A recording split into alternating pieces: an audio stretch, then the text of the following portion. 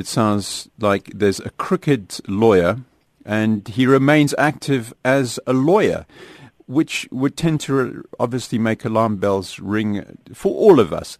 Where does the Law Society come in? Because clearly this is a serious crime that this man is potentially linked to, which he may be indemnified from. Yeah, sure. Look, the criminal process has to be separated from any complaint that is made against the attorney.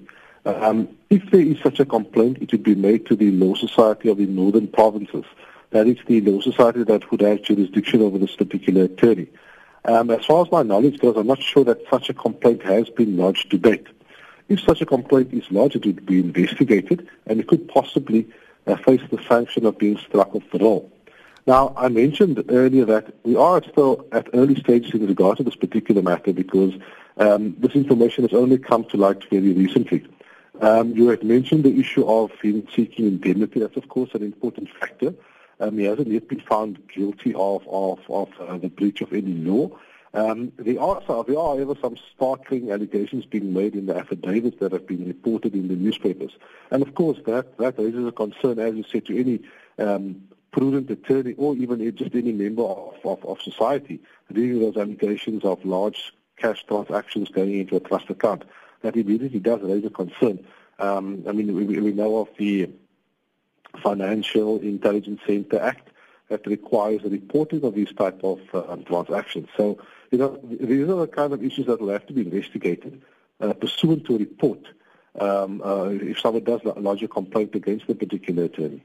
Okay, let's talk about that. So you say, as far as you know, no one has lodged a complaint against this attorney.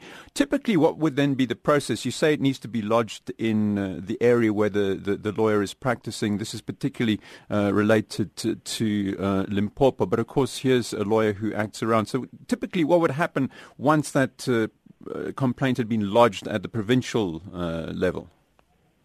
Look, once the complaint is lodged, the Law Society would process the complaint. They'd give the attorney an opportunity to respond. That response would be given to the complainant. It would be investigated. There would possibly be a hearing. Flowing from that hearing, the Law Society could then approach the court to strike an attorney off the roll.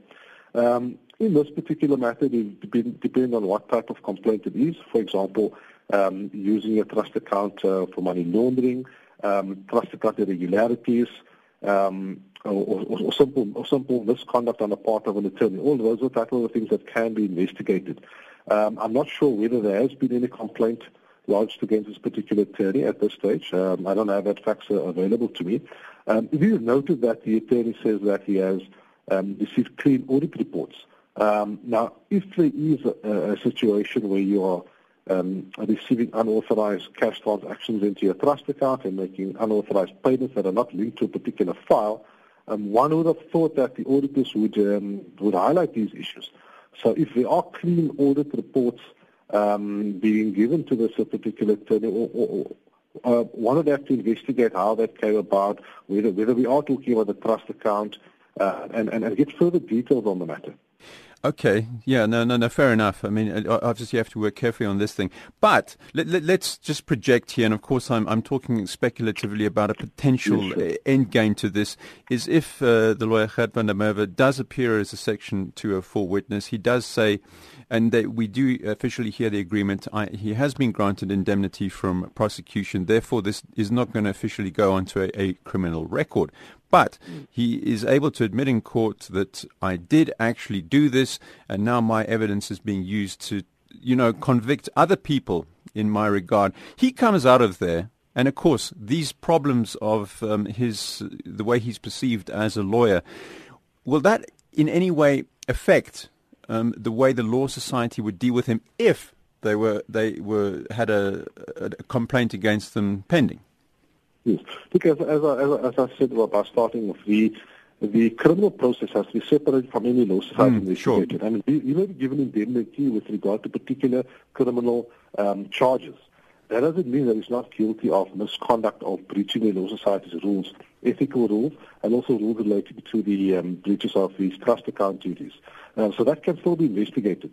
For example, if one just looks at the issue of cash going into a trust account, The Financial Intelligence Centre Act also carries criminal penalties for not reporting those type of transactions. So I'm not sure whether those are part of the charges for which he is requesting indemnification. Okay. I mean, for example, if it's not, he could still face charges in regard to that.